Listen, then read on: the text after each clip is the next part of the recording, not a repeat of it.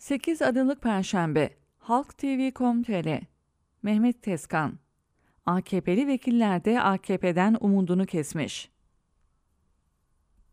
Mecliste bütçe görüşmeleri var. 2023 bütçesini yapmak, onaylamak, uygulaması için yürütmeye vermek, uygulanmasını denetlemek, yasama organının en önemli görevlerinden birisi. Ama ilgi yok. Özellikle AKP sıraları hep boşmuş. 30 vekil, 40 vekil. CHP'li Özgür Özel açıkladı. Kavganın çıktığı gün genel kurulda AKP'li 8 milletvekili varmış. AKP'li Işık'ın koşarak gelip İyi Partili Örs'ün kafasına vurarak ölümün eşiğine getirdiği kavgadan söz ediyorum. AKP sıraları hurra muhalefet sıralarına hücum etmiyor. Topu topu 8 kişiler. 286'da 8. Gerisi arazi. Gerisi partisinden umudu kesmiş ki veya bir daha vekil olamayacağını görmüş ki kendi işleriyle meşgul. Bana ne bütçeden demiş.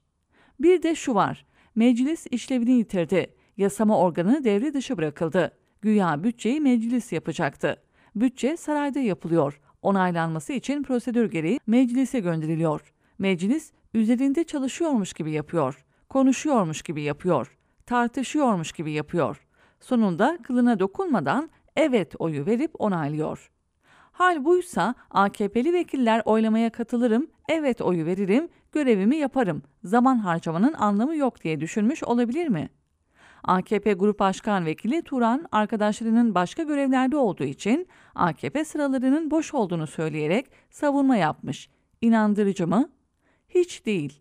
Neden mi? Hadi 5, hadi 10'u görevli diyelim. 276'sı da mı görevli? Sonra milletvekillerinin en önemli işi yasa yapmak, daha da önemlisi bütçe yapmaktır. Sarayın hazırladığı, reisin tek başına uygulayacağı bütçe mecliste ama AKP'li vekiller ortada yok. Olacak iş mi? Reislerinin her gün kim var, kim yok diye yoklama aldırdığını bilmiyorlar mı? Devamsızlık yapanlara fatura kesileceğinin farkında değiller mi? Bilmez olurlar mı? Farkındalar tabii. O halde neden gelmiyorlar? Habertürk yazarı Muharrem Sarıkaya'nın aktardığına göre birkaç nedeni varmış. Sarıkaya bu durumu AKP'nin etkin bir ismine sormuş. Şu yanıtı almış.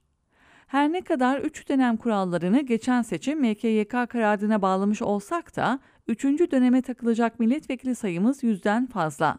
Buna 15'i aşkında 5 dönemdir vekillik yapanları ekle. Bir de MHP ile liste ittifakına girecek gibi görünüyoruz. Onları da koy. Arkadaşlar bütün yaşananların yükünün sırtlarına yıkılıp yerlerine yeni isimlerin geleceğine inanıyor. Hadi 120-130 kişi bu durumda şunun şurasında 6 ayımız kaldı.